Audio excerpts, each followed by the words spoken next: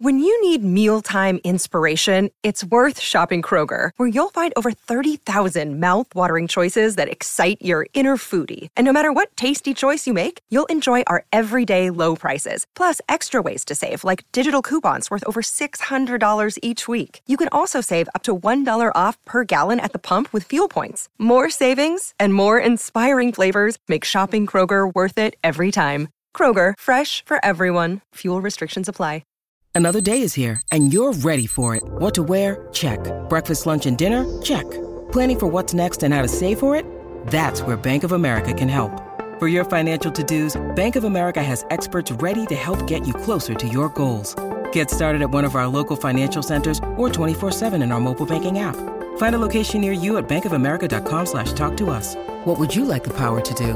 Mobile banking requires downloading the app and is only available for select devices. Message and data rates may apply. Bank of America N.A., member FDIC. Hello, everybody. This is Marshall Poe. I'm the editor of the New Books Network. NBN listeners like to read books and buy them. So we thought we'd tell you that right now, our friends at Princeton University Press are having a remarkable site-wide sale. You can get 50% off books, including ebooks and audiobooks, with the code 50, F-I-F-T-Y, at checkout until May 31. You can save some real money on Princeton University Press books. I encourage you to go there and check it out.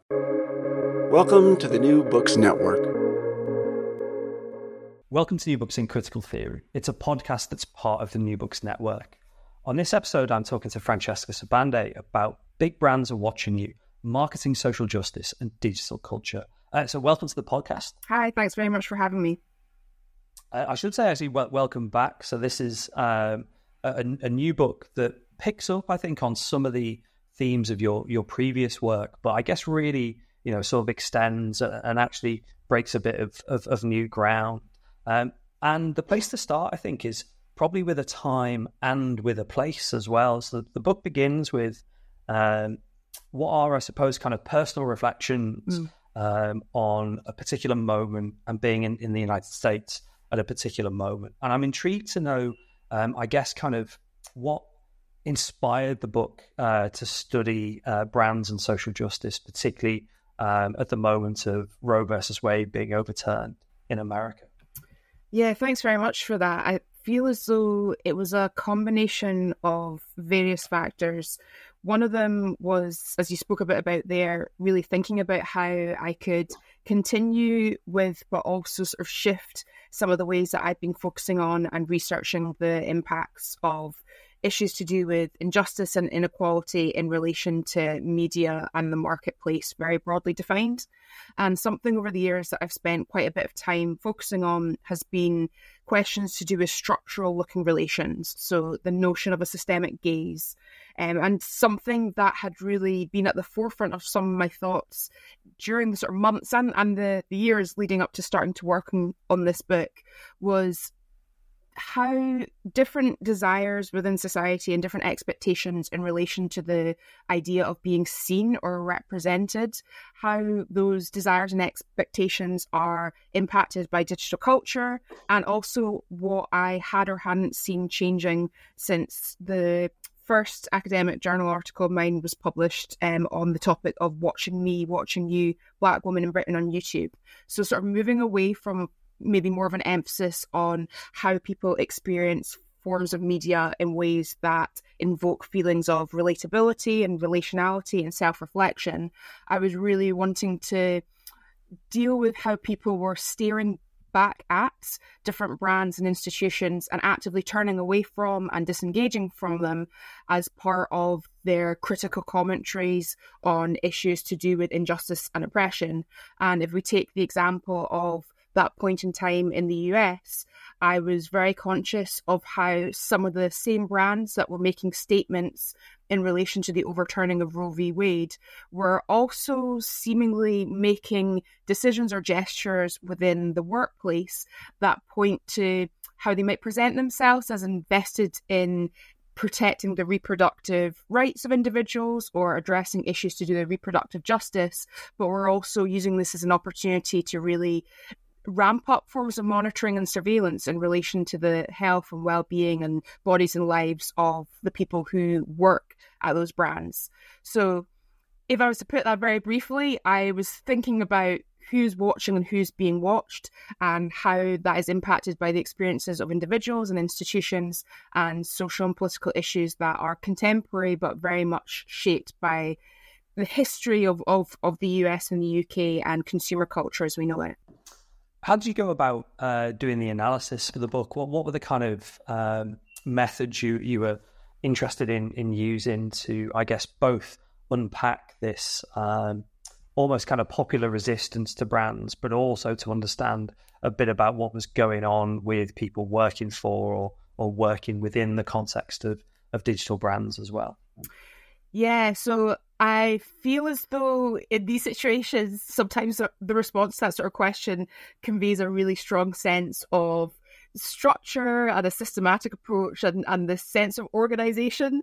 And the way I would perhaps describe elements of the methodological approach is with the term organized chaos. So I think I refer to it perhaps a little bit more concisely as a sort of bricolage methodological approach, but it really brought together a combination of perhaps what might be viewed as more conventional research methods, such as research interviews with media marketing and digital practitioners and professionals in the UK and North America, along with studying materials in archives in Washington, D.C. And that really emerged at a point in time when archives that had been closed for many months, if not longer, during the COVID-19 pandemic were just starting to open up. So when I first began working on this book, I didn't know that it would necessarily be possible for me to access some of the archive materials that I did. Along with that, I was thinking a lot about media and pop culture portrayals that were part of my everyday media experiences and how I could sort of analyse them and reflect on them in a way that drew some connections between what I was encountering in the archives and what people were speaking about when reflecting on the dynamic between social justice and marketing media. And alongside that, I did a research survey of people in the UK and the US about their perceptions of these sorts of issues, including in relation to the contentious concept of woke washing. So it really was a mixture of different research methods, and it also brought in some of my reflections from exhibitions, brand stores, and spending time at the music festival when we were young in Las Vegas, where I was there both in my capacity as a fan and also with my questions that were very much at the root of the research. Yeah, I mean, hopefully we'll get to talk about the kind of the co-option of emo by big brands a bit later. But for now, I want to pick up on this term you've used there, which I think is really important throughout the book, which is this idea of woke washing. And if I could be honest, like if I hear the W word, usually it's a bit of an alarm bell. It's like, oh, this is going to be some terrible, like weird right-wing like comment now. But the way you try and engage with it is much more in the context of a longer history, I think, of how the term has been used, particularly in the US context, and then to get to grips with how it might have been co-opted later by reactionary projects. So what is woke washing, and I guess kind of why is it important in the book? Yeah, it's tricky because I think as you were getting at with what you were saying there, I feel as though, typically at this point in time, early-ish 2024, when the term woke or wokeness or woke washing or other derivatives are invoked, it's often in this sort of pejorative sense, and it can often very much sort of signify that the commentary that's to follow and the article that might be attached to a headline with this term is going to be very much from a point of view that is reinforcing forms of inequality and oppression. So I think when I'm reflecting on the notion of woke washing, what I'm doing is thinking critically about different examples of brands and various media marketing organizations trying to allude to issues related to inequality and injustice and social justice, but doing so in very surface level and arguably superficial ways. So there's often, let's say, a disconnect between this emphasis on who or what is represented in the content of a single advertising campaign and the reality of how that brand, the way they operate, the products and services that they produce or provide, very much, is part of the forms of inequality and oppression that they're claiming to stand against and to try and address. I think whilst it's a term that I spent quite a bit of time looking at around about 2017, 2018, and it's still a term that I reflect on, including in the context of this book, increasingly I am reflecting on it in a way that sort of pushes against the idea that this term in itself tells us more about these issues than it does tell us about how language and buzzwords and phrases become sort of sloganized and take on this trending quality that can actually result in the original intended meaning of an idea or concept shifting quite drastically. And what I mean by that is when I first started to look at this term, it really was to sort of analyze and critique the actions or inactions of brands. But in the years since then, I feel as though this term has sort of morphed into the industry of so-called woke marketing. So these ideas about how brands can get it right, so to speak, and the sort of right and wrong way to allegedly engage in forms of woke marketing. And I think where the discourse is at now, again, tells us a lot more about sort of the social and political factors that shape how terms and concepts are decontextualized and recontextualized, as opposed to really telling us a lot about the sorts of issues of inequality and oppression that the notion of wokeness, as rooted in Black American culture and history and consciousness raising, really deals with such care and nuance. I mean, a really good way to sort of bring this to life is probably with some of the examples in the second chapter. And I was struck actually by the way that the book gets straight in to questions of morality and, dare I say it, kind of gross hypocrisy on the part of some brands. And to pick out one that I guess almost every listener might be familiar with is you use a sort of case study of Ben & Jerry's ice cream. And I'm intrigued to know where both questions of morality play out, but also the example of kind of the distance maybe between Ben & Jerry's rhetoric and then kind of reality of their corporate actions. Yeah, I think sort of reflecting on some of the other examples that I look at alongside that, I know I speak a bit about an exhibition that was at the Museum of Brands a number of years ago now, and we were seeing sort of examples that connect to Ben & Jerry's and how they're positioned in the marketplace, sitting alongside examples that connect to brands such as Brewdog. And I feel as though beyond the fact that these different brands and how they do or don't comment on their social and political issues, and beyond the fact that these examples can tell us a lot about which issues are being viewed as, let's say, issues of the moment, and which issues are treated as though they are part of what I refer to as single-use social justice. When we look more deeply beyond what's being said right now and look at the history of a brand, that's when we start to get more of a sense of to what extent is this statement simply gestural in nature as opposed to connected to a track record of work that people might feel suggests there's something more meaningful going on. And I feel as though with an example like Ben & Jerry's, it's very easy for people to simplistically say, they get it right, they care, and they are set apart from all the other brands that tend to try and sort of venture into issuing a statement or supporting an issue. But at the end of the day, even the concept of caring capitalism, which has been part of how Ben & Jerry's is portrayed, is a concept that is not beyond critique and critical examination. And I feel as though, for me, part of how I've tried to approach this book is moving beyond binary notions of so-called good or bad brands, to really sort of move more towards what does it mean when we ask ourselves more about how is morality made manifest in relation to the actions of not only brands as institutions, but brands as self-brands, and whose notion of morality is being applied when a brand is being reprimanded or enabled in relation to certain statements or certain actions that they're undertaking. This isn't just a corporate thing, is it? So later on in the second chapter, you actually talk about nations as, branding themselves and having brands. And this runs quite kind of sweetly, I thought, from the story of basically people making puddings in the UK, a kind of almost like twee version of nationalism through to the more, I guess, explicit forms of national celebration, like the 4th of July. And I'm intrigued to know, I guess, kind of how you move, I suppose, from where the traditional study of brands would find itself, which is in that kind of corporate setting, to thinking about nations, and then this question of morality in the context of nation brands.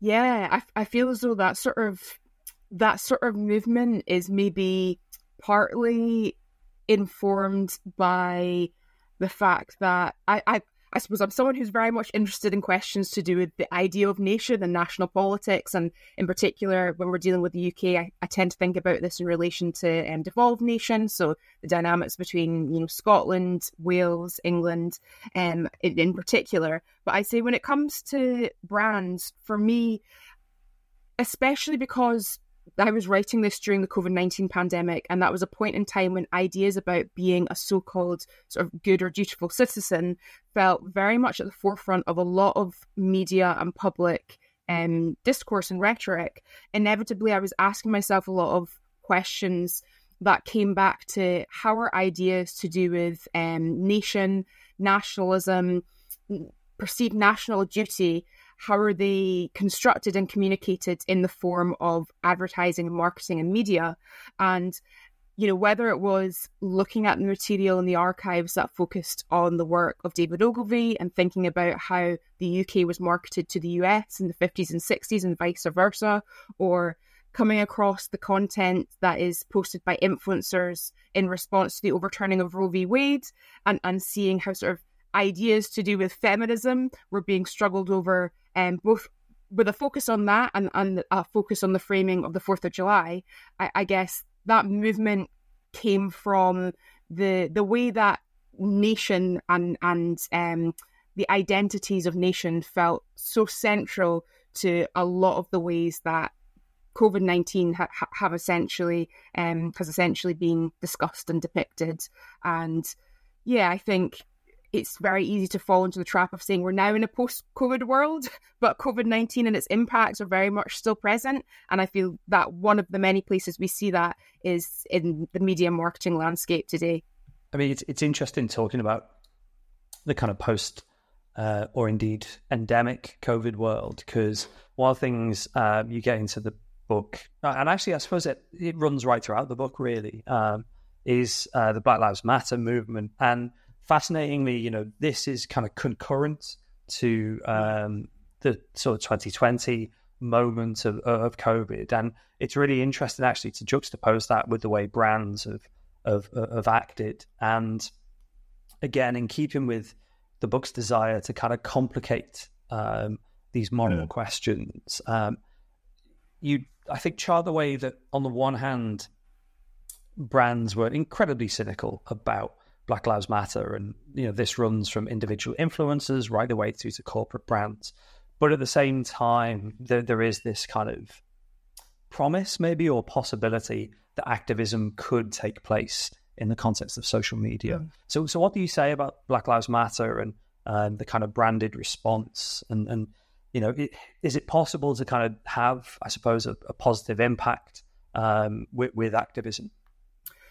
Yeah, so some of the stuff that I ended up focusing on when addressing that included the different ways that we can't get away from the fact that social media, and whether it is sort of specific expressions of it, such as what's known as influencer culture or the creator economy, we can't get away from the fact that some of this is implicated in what might be known as activism or organizing or different forms of perceived resistance. And I feel as though it's tricky because there are times when conversations to do with the role of social media or forms of, let's say, digital content creation in activism, there are times when these conversations happen in a way that sort of erases the history of different examples of community organizing and activism in previous decades. And what I mean by that is when I'm focusing on, let's say, influencer culture and social media today, I'm often thinking about the much longer history of celebrity culture and the cult of personality. And the reality is, within different social movements, there have been so many examples of what we could refer to as being the celebrification of an individual activist or certain expressions of organising. And with that in mind, rather than approach this work in a way that simply involves stating there is no place for, social media or even elements of influencer culture in social movements, instead, I've tried to think through, well, what is the difference between, for example, influencer culture and activism colliding in potentially mutually beneficial ways at times, depending on what issue we're dealing with, of course, and the extent to which influencer culture in itself upholds values that may be at odds with that issue. There are times when that I don't want to say partnership, but that sort of meeting is not always adversarial and oppositional. But we do still need to think really critically about what happens when a movement or an action is very quickly viewed as a brand. And I think the logics of branding, although they are definitely at the roots of a lot of influencer culture, that doesn't mean that absolutely every single thing that is said and done with the use of social media constitutes commodification, marketization, and branding. So yeah, it's in some ways that's a response that's sort of messy in nature because we're dealing with messy issues, but it's my way of saying we can't always think about activism as being in one corner and digital culture as being in another, but we need to be real about the commerce-oriented nature of many of the platforms that are at the centre of what we view as digital culture today. We mentioned earlier the kind of range of methods that the book uses, and kind of in the middle of the book there's, I guess, the kind of classic bit of cultural or media studies, textual analysis. So we pick out quite a few examples from, I guess, contemporary popular culture, although thinking about the examples you use, that they're almost kind of like high-end version of popular culture for a couple of examples. That's funny. Today in teaching, we were speaking all about high and low culture and that distinction that we always come back to.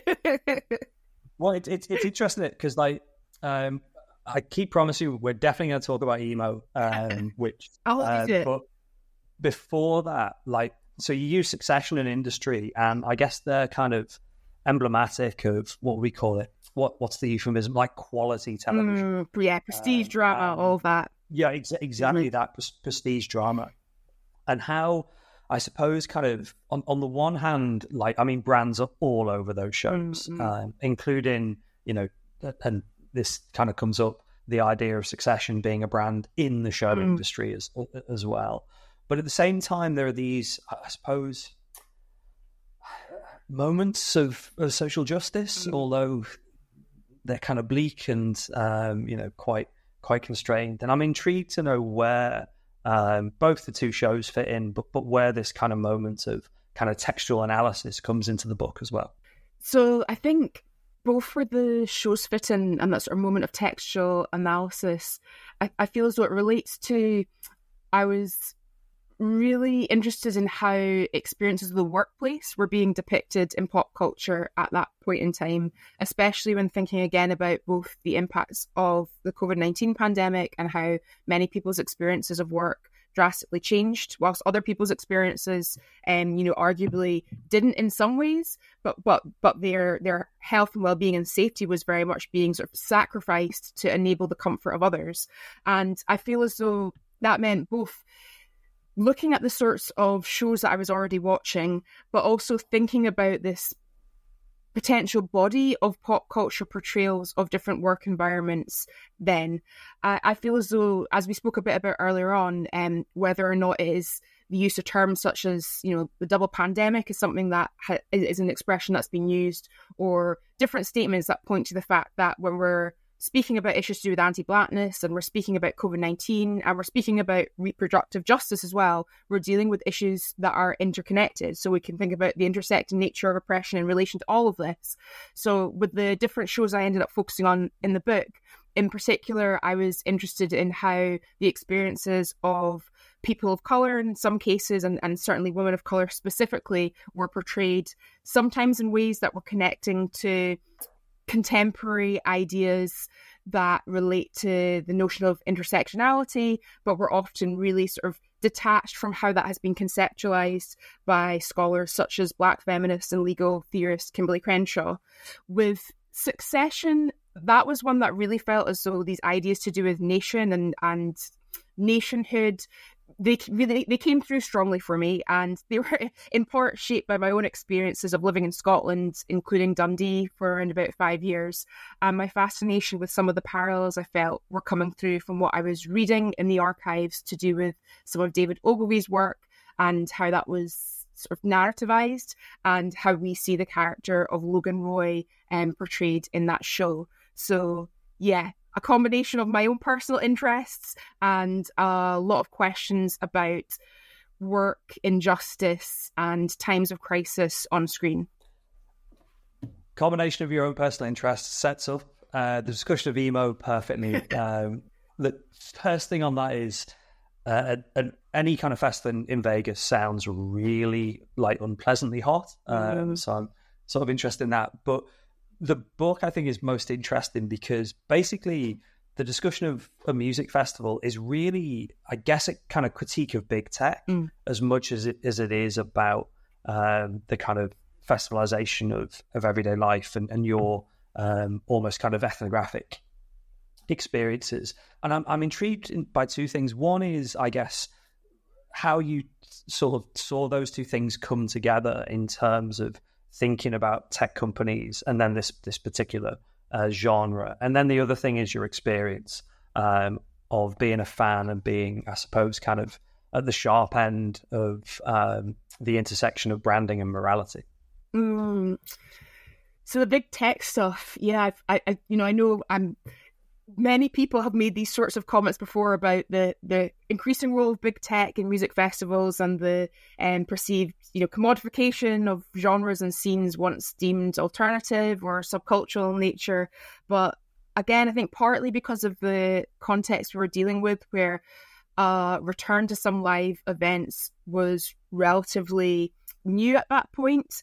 And this festival in itself feels as though it is pretty different to some of what we've seen in relation to comparable festivals with an emphasis on emo and sort of adjacent genres such as pop punk. It felt as though I hadn't encountered a festival that had been marketed and branded in the way that When We Were Young was, including how its sort of rollout or emergence, certainly the iterations of it from sort of the 2021 period onwards, was so clearly tied to social media as the starting point for really getting the word out there. And something that I was interested in was the romanticization of 2000s and 2010s digital culture and experiences of the internet, including in the way that we were seeing the festival marketed in advance of it taking place, but then also at the festival itself, how we were seeing new forms of digital technology and very recent trends being promoted and pushed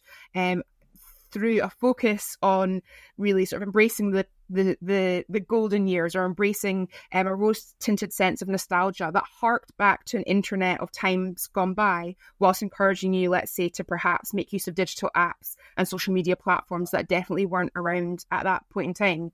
So as part of that, I've also been looking at these sorts of questions with Janessa Williams, who's a fantastic writer and music industries lecturer, and we have been really thinking a lot about how, questions to do with identity, inequality, nostalgia, and digital culture are not necessarily questions, but more the ways that identity, inequality, nostalgia, and digital culture is part and parcel of what we're seeing in relation to these sorts of events and the emergence of other similar festivals.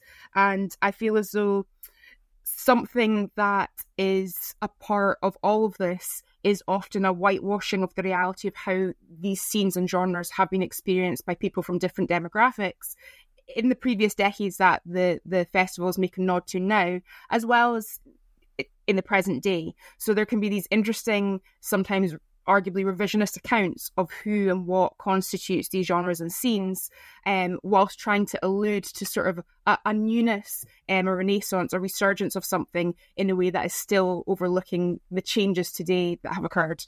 I mean, that question, I guess, you mentioned lots of people have pointed these things out. I think one of the things the book is kind of most powerful at is both bringing together various of these research literatures you're drawing on, but really kind of bringing them right up to date. And the way the book kind of closes actually is a really great example of that. So one of the things you sort of speculate on is digital futures, really, and particularly the impact of AI. And I'm intrigued really to know what sort of longer term lessons the book has, particularly in the context of what seems to be a kind of very changing context for digital branding and marketing, whilst at the same time these old kind of issues of power inequality are still with us. Small question to wrap things up. One thing that comes to mind, although I'd say, the book certainly doesn't predominantly focus on AI, but there are definitely, particularly when I'm dealing with the rise of computer-generated CGI or virtual influencers and also AI influencers, I sort of delve into some of this, but I suppose I'm thinking through how I speak a bit about both the personification of virtual influencers and maybe a move away from how they are voiced and constructed as these sort of individuals themselves, and more of a move towards them serving perhaps more so of a decorative function. But I say all of that because on the topic of AI, I do feel as though we're going to see more and more examples of individuals and institutions trying to attribute certain immoral or amoral actions to AI in a way that can really reinforce pervasive media and public narratives that mistakenly, frame AI as existing in ways that are detached from the input and ideas and decisions and actions of people. So essentially, I feel as though we're going to see more examples of people trying to blame AI to distance people from a sense of responsibility and accountability. And maybe on the topic of a festival such as When We Were Young, or really the ways we're seeing ideas to do with emo play out in pop culture right now, I think we're just at the beginning of a shift with regards to some of that. And I know I spoke a little bit about the whitewashing of certain narratives earlier on, and I was really focusing mainly on big tech there and sort of, romantic notions of the internet and who it was or wasn't safe or fun or freeing for in the past. But more than that, we are seeing a lot of brilliant work and discussion that focuses on the experiences of Black folks in, subculture and genres deemed alternative. And I feel as though we're going to see, more vital work that really addresses the often underexplored intersecting race, class and gendered dimensions of these different spaces.